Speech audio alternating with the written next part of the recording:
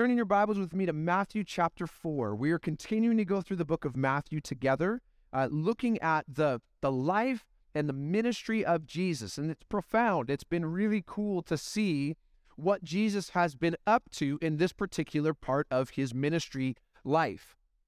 You know, as a young kid, I spent my summers swimming at my grandparents' pool. Loved it. Great memories with that as a kid. But with that, one of the things, this may have happened to you, have you ever had a time where maybe you were too young to swim, didn't know how to swim, and then you walk into the deep end of the pool? That happened to me, right? You just go, and then all of a sudden, boom, you are in danger, right? And luckily, I had a cousin that was right there that saw me, that jumped in, got all their clothes wet, held me up, fished me out, practically saved my life, right? Well, last week, my son Beckett had a similar experience.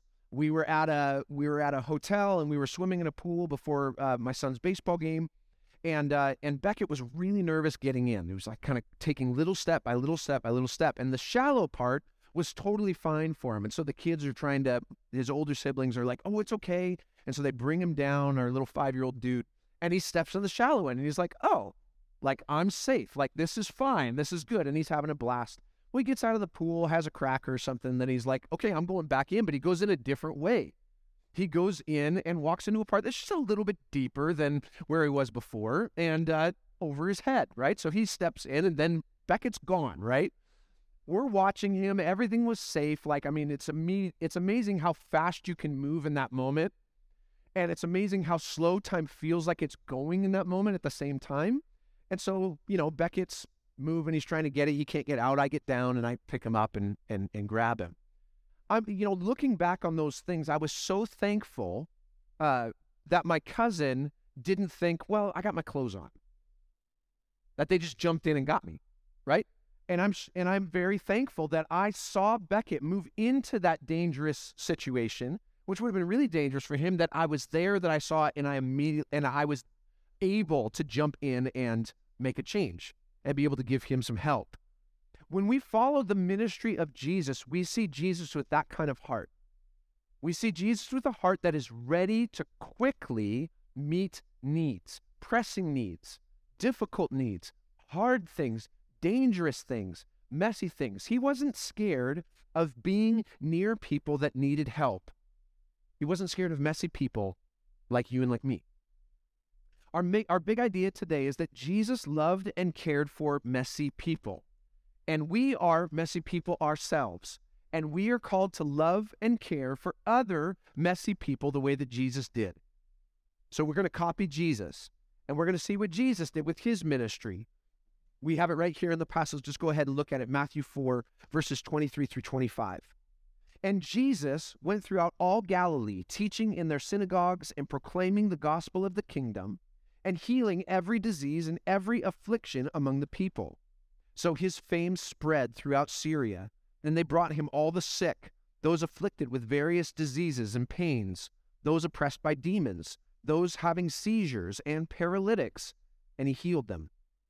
And great crowds followed him from Galilee and the Decapolis, and from Jerusalem and Judea, and from beyond the Jordan. Oh, God, would you be with us as we look at your word? God, we thank you for the life and the ministry of your son, Jesus. God, we thank you that he has met us in our times of need. And God, I just pray for my friends that are here that are going through difficult things. And I'm sure that every one of us are on different levels.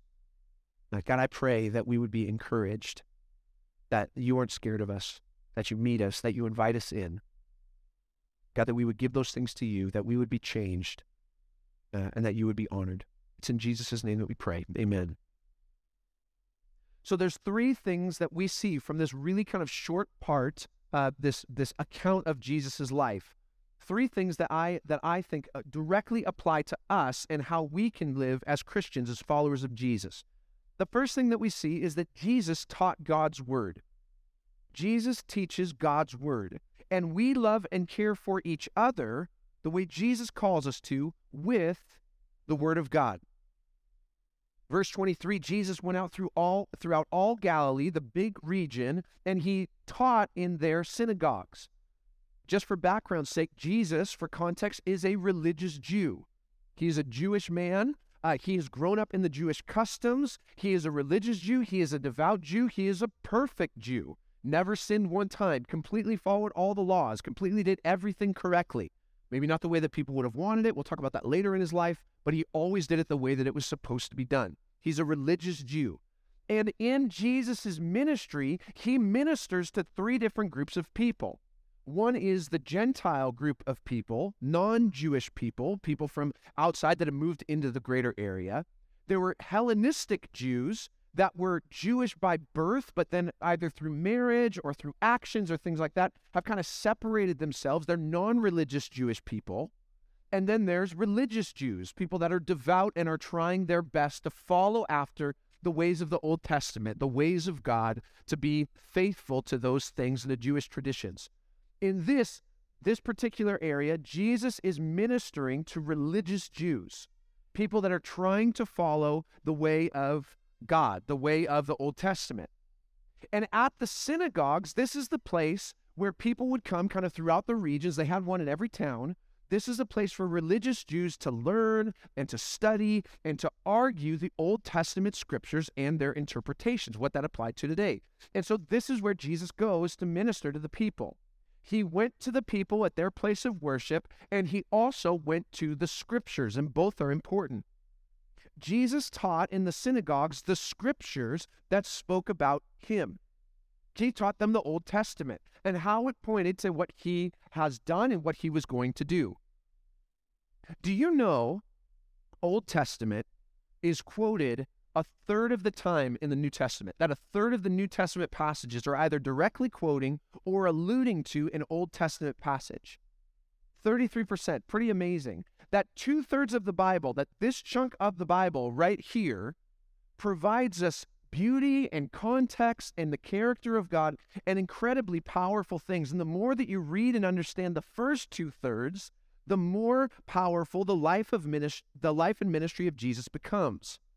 Let me explain. How many of you are big Marvel fans? Like big Marvel fans, okay? Yeah, okay, cool. So I am not. They're fine. They're like airplane movies for me. And I don't say that to disparage you. I'm just telling you where I'm at, okay?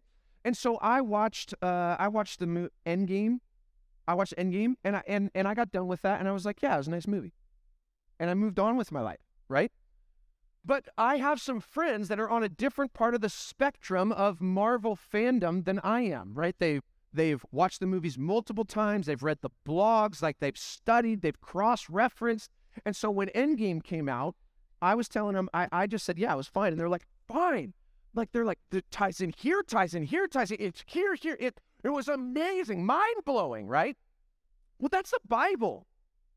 That's the Bible. Like, if you know what all of the things in the Old Testament are doing and how that leads into the life and ministry of Jesus, you'd be like, look, it's here, it's here, it's here. It's pretty awesome. It's pretty awesome. And it would take way less time for you to read your Bible than to watch all of the Marvel movies all that many times, okay? The amount of dedication that you have to your craft, just apply it to Jesus, baby. Let's get it. When was the last time you read the Old Testament?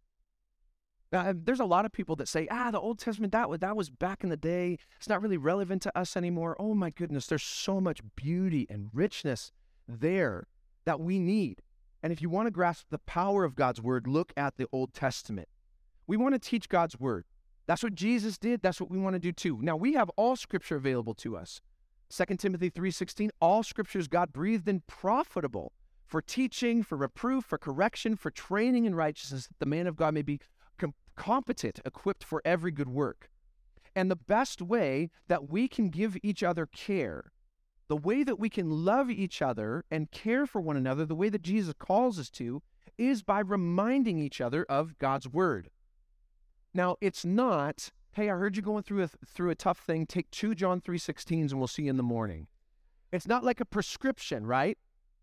But it is, I know what this word says because I read it for myself. And I know your situation because I love you and I care for you. And so when I share something with you, I know that it's something that's going to be meaningful. I know that it's something that's going to be impactful. I've been thinking about you. I've been praying about you. Here's a verse that I think might speak to your situation. Do you know someone that's hurting today?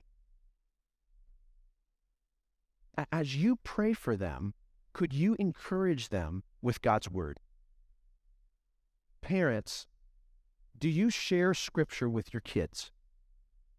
Do you text them on their phone or write on the whiteboard over by the kitchen scripture that they could see the power and the authority and the relevancy of God's word in their life, that you would minister that to them? Do you share scripture with your adult kids or with your grandkids? Are you ministering the word of God and caring for people in a powerful way? Husbands, do you pray scripture with and for and over your wife, setting a foundation for your home that is built on the word of God? Do you pray for your little kids before they go to bed, and do you pray scripture over them? Do you pray for your children's future spouse, that they would know who Jesus is, that they would be protected, that they would find their refuge in God? Wives, do you help and encourage your husband by praying scripture over them, by sharing scripture and what you're learning in God's word with them? Oh my goodness, every single word in here is profitable and needed and should be and can be used to love and care for people. It's what Jesus did. He goes around to the different places of worship and he says, yeah, look at this, it points to me. And when we look at scripture together, we point people to Jesus. So we want to teach God's word. The second thing, we want to share hope. That's what Jesus did. We love and care for each other by sharing the good news of Jesus. Look at what he does. He's in the synagogues in verse 23. He's teaching in their synagogues and proclaiming the gospel of the kingdom. He's proclaiming the good news of the kingdom to the people. He came with that message, and that message was good news. It says, hey, the culmination of all the promises of the Old Testament. He said just a little while earlier as his ministry started, repent, for the kingdom of heaven is at hand. Turn to me because I'm here now. Turn to me because my kingdom is better, it's best. And turn to me because I'm inviting you in. I know you and I'm inviting you in. And our calling as disciples, as followers of Jesus, is to watch him, emulate him, live it out. And as Jesus spoke about his kingdom, so we share the hope of King Jesus to anyone willing to listen. You know, I thought about it this week, and so I'll ask you, who is in your life that you are sure would not want to listen to the good news of Jesus? And how do you know? Oh, when I started kind of going through that list of people, when I went through my phone and started looking at people, I was like, oh yeah, they wouldn't. That was me assuming. As I went through my phone, there was one person that indirectly told me that they did not want to hear the good news of Jesus. It was a family member who went and told another family member, and then that family member kind of came and told me, hey, stop sharing the gospel with them. It bugs them.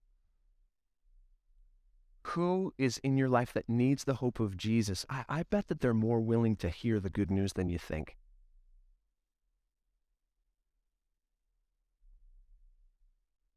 Everyone is looking for hope in something, and we have the answer. Real hope is found in Jesus. And yeah, we just talked about a card, and I would love for you to come, and I would love for you to invite a friend, but this is not sharing hope in Jesus. This is inviting someone to a service where maybe they'll, Lord willing, they're going to hear about hope in Jesus all over and over and over again. But what I'm talking about is you actually going to your friend and having a gospel Jesus-centered conversation with them. Does that sound hard? Like, does some of you guys, your stomach turned a little bit, kind of thinking through that? It can be challenging to talk about that stuff. It can be scary or intimidating to share faith and hope in Jesus with others, especially when it's loved ones, because it's like, what if they reject me? What if they don't want to hear it? What if it causes a fight? What if things get weird? What if? Kind of go through that whole thing. I reached out to a member here, Doug Tilford, and I asked him, because he's passionate about sharing hope, sharing the hope of the gospel with people that don't know Jesus yet. And I asked him, I said, what do you do when you're scared? What would you say to someone who feels like they don't have the right words or they don't know what to say? And he just said, trust God and do it. is like enter into the gospel conversation with someone. You're not going to have the right answer, so don't worry about it. Trust God. He'll give you the right words to say. When you don't know something, say, I don't know, but I'd love to talk with you about it some more. Why don't we dig into it together? Like the whole, like kind of the message that he said over and over was like, have a conversation. And I love that. Gospel conversions will always start with gospel conversations. And so what would it look like for you to have a gospel conversation with someone? Who is in your life that needs hope? As you look through your phone. In fact, I want you to get your phone out now. Go ahead and get your phone out now. And I want you to look through your phone and find a person that you love and that you care for. They're in your phone, right? That you love and care for that doesn't know Jesus yet. I'm serious. We're doing this right now. And I want you to text them. I want you to text them, and I want you just to tell them, hey, I'm thinking about you and I love you. And give them a reason why. Thinking about you, I care about you, this is why. And leave it there. Start the conversation with them, and then eventually get to the spot where you just say, hey, I love you, but God loves you a lot more than I love you. Could you get there? Oh my goodness, guys, we have eternity-changing news. Jesus didn't stop. Jesus goes to all of these different places, all of the different regions, and says, hey, the kingdom of heaven is at hand. Repent, turn to me. The kingdom of heaven is at hand. We have that same good news. We've had our lives changed. If you've put your faith in Jesus, if you have your life changed with Jesus, why wouldn't we pass that on to someone else? Someone that you deeply love and care for different various reasons. You love and care for them. Share your heart with them. Jesus did. Eventually, he got killed for it. I'm not saying that it's going to happen to us. We may find some rejection. We may find apathy. We may find excuses, all of that, but we have shared hope.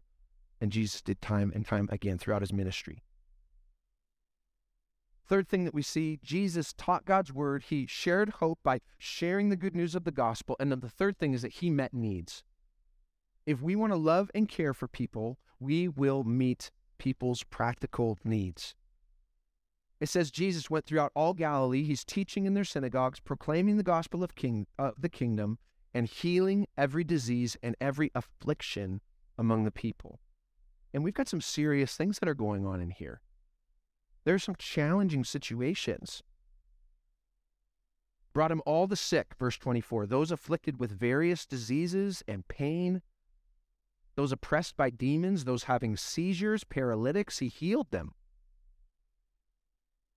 Jesus provided a ministry of mercy to sick people, rejected people, outcast people, hurting people, challenging people, difficult people.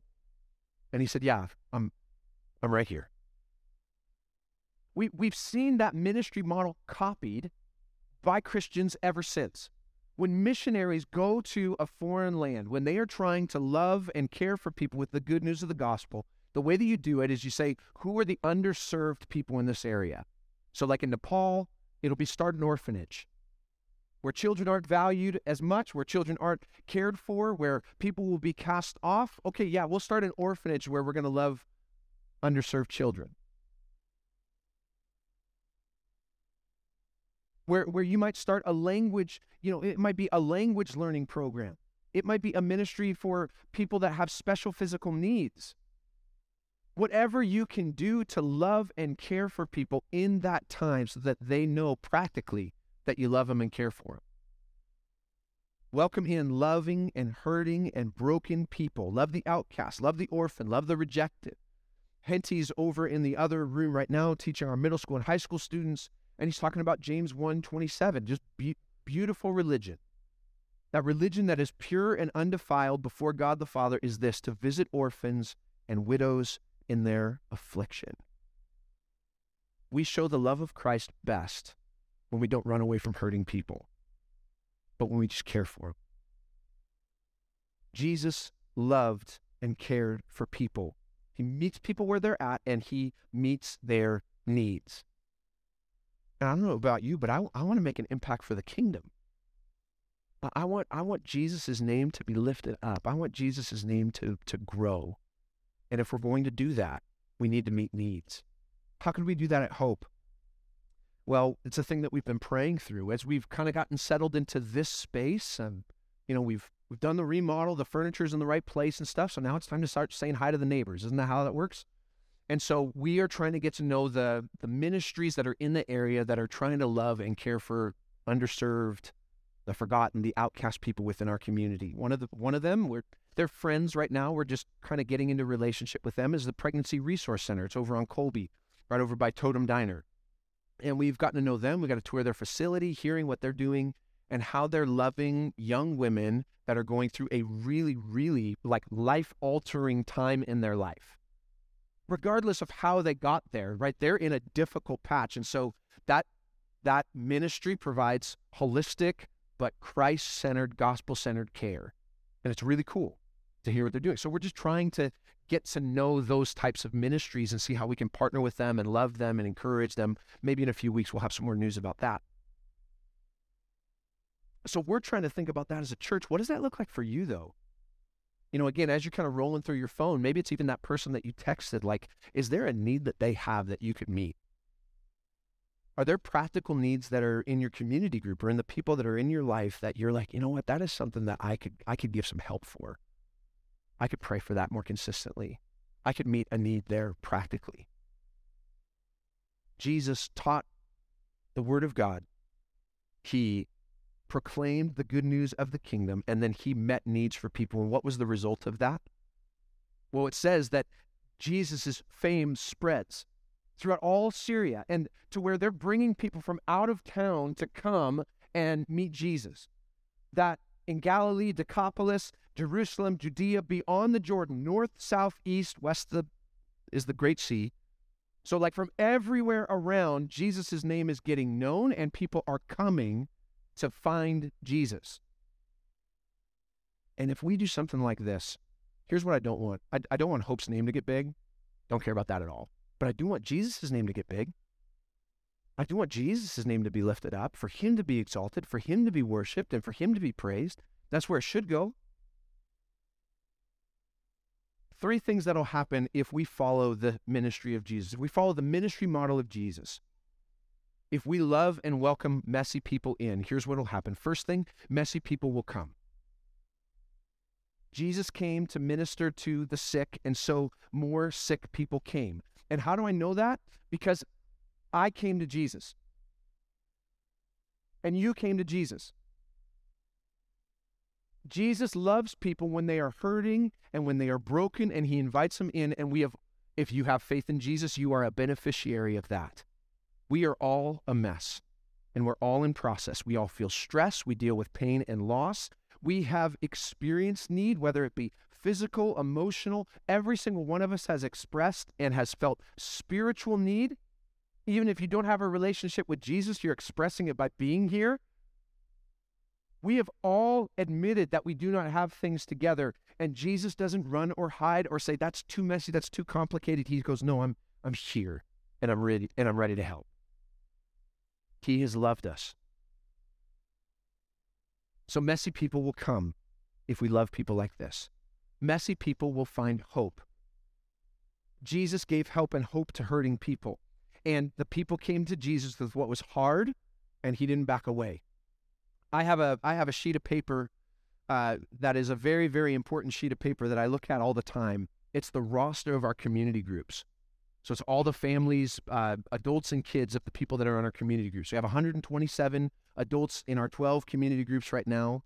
If you add up the kids, it's like over 210. If you're not in a community group, it's the place where you're going to be loved and cared for. It's the place where you're going to grow in your faith, where you're going to find real and eternal hope in Jesus in real time. We've got a map out there. We'd love to have you get plugged into one. They're all open. Find one that's close to your house. Jump in. We would love to have you be involved. But as I look at that group of people, and as I pray through that group of people, which we do every month as elders, this week I went through and I just started highlighting or marking people that I know are going through a difficult circumstance, people that are hurting. And by hurting, I mean like something that they're facing directly is hard, or someone in their family's facing something hard, where if I talk to them about it for long enough, they'd start crying, working through that situation. And as I went through, I was just like,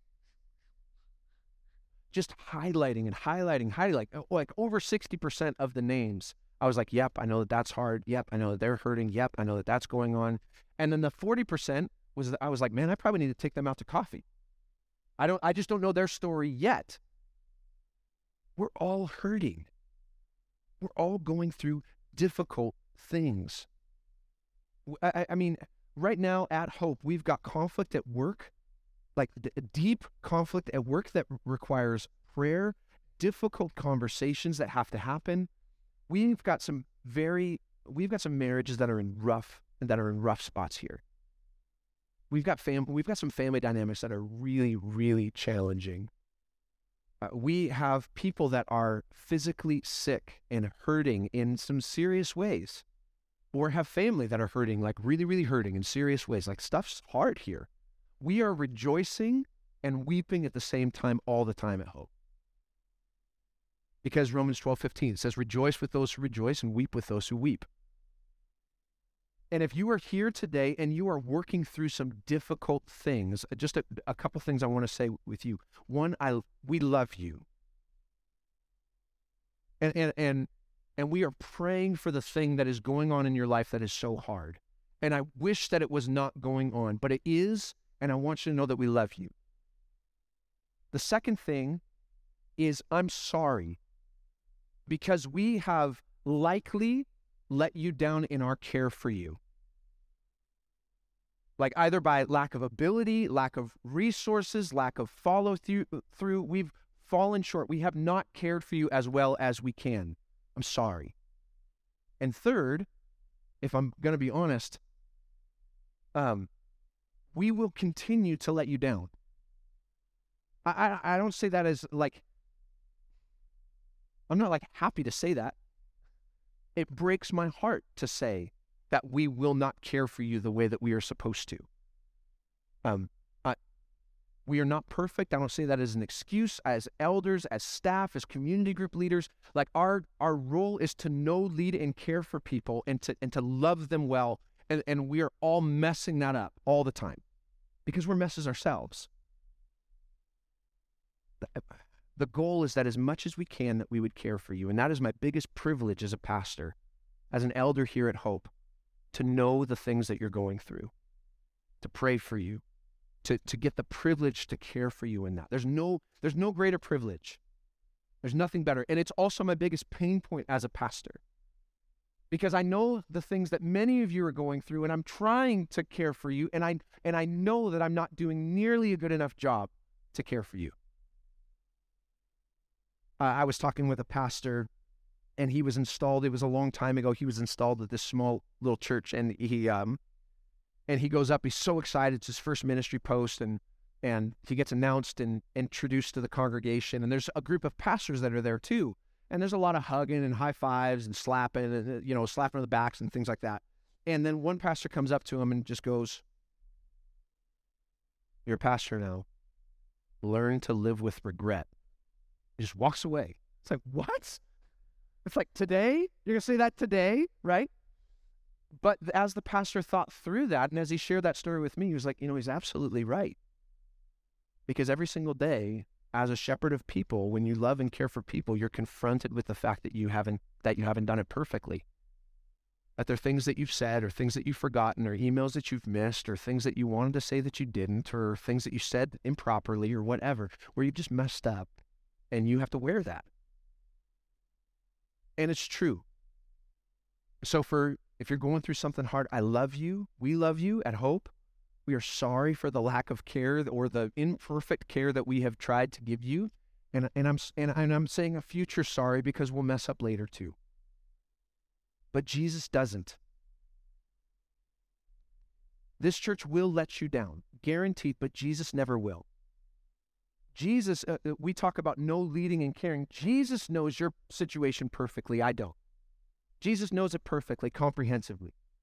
I will mess up in leading you in the proper way to go, because I don't know what to do.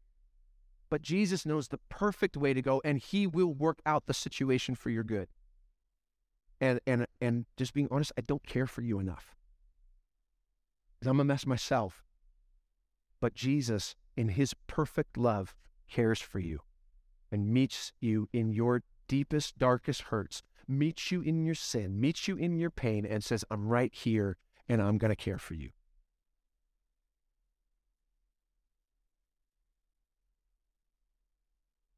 Messy people, last thing, messy people, if we're going to love and care for people the way that Jesus does, messy people are going to follow Jesus.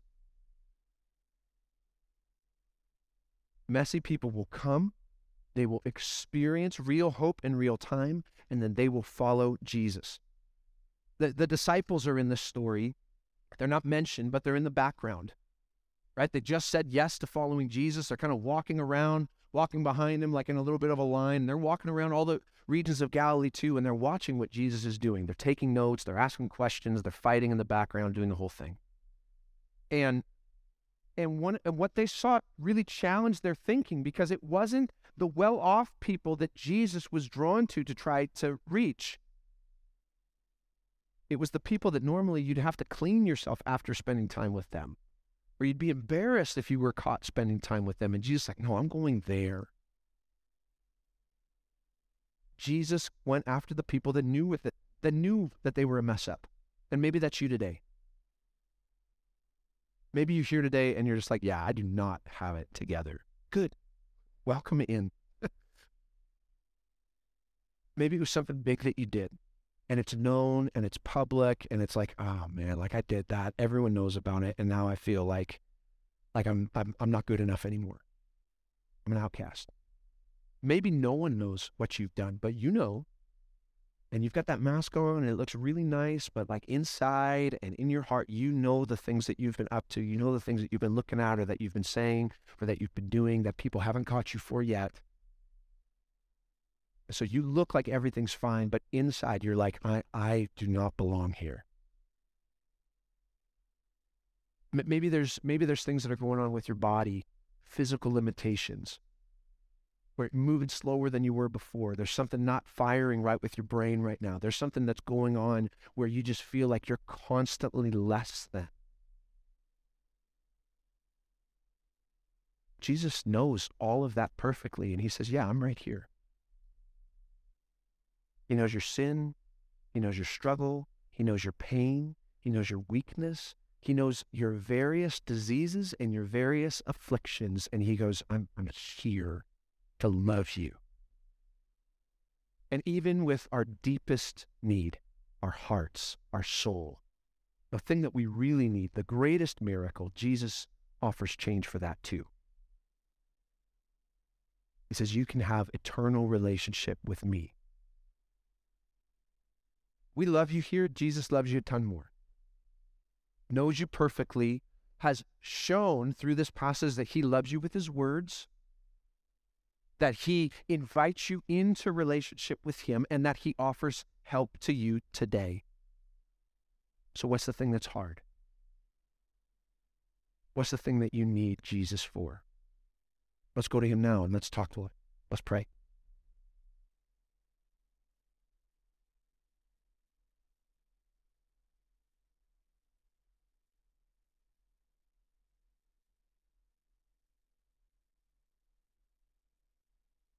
Just take a minute just to give God your situation. If it's sin, bring it out into the light. If it's struggle and pain, present it to him again. Go to the Lord in prayer.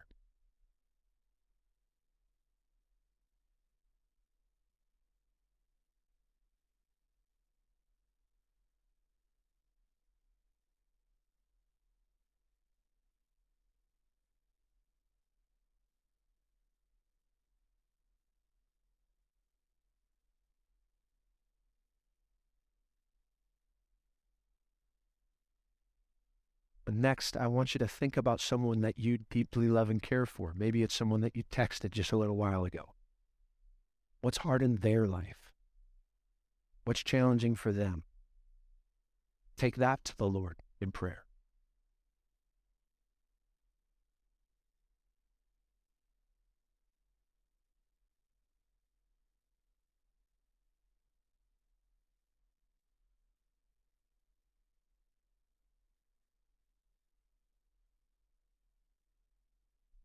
Well, God, we come before you just admitting that we need help. God, that we are not sufficient in and of ourselves, that we're broken and we're hurting people and we need you. And God, thank you for the reminder from your word that that's exactly where you meet us. You meet us in our pain. God, I'm so thankful that you met me in my biggest hurt, when I felt most rejected, when I felt most guilty, that you met me there and loved me. And God, I pray for my friends that are here that you would do the same with them. God, if there's someone here that doesn't know you yet, God, I pray that they would be overwhelmed by the invitation.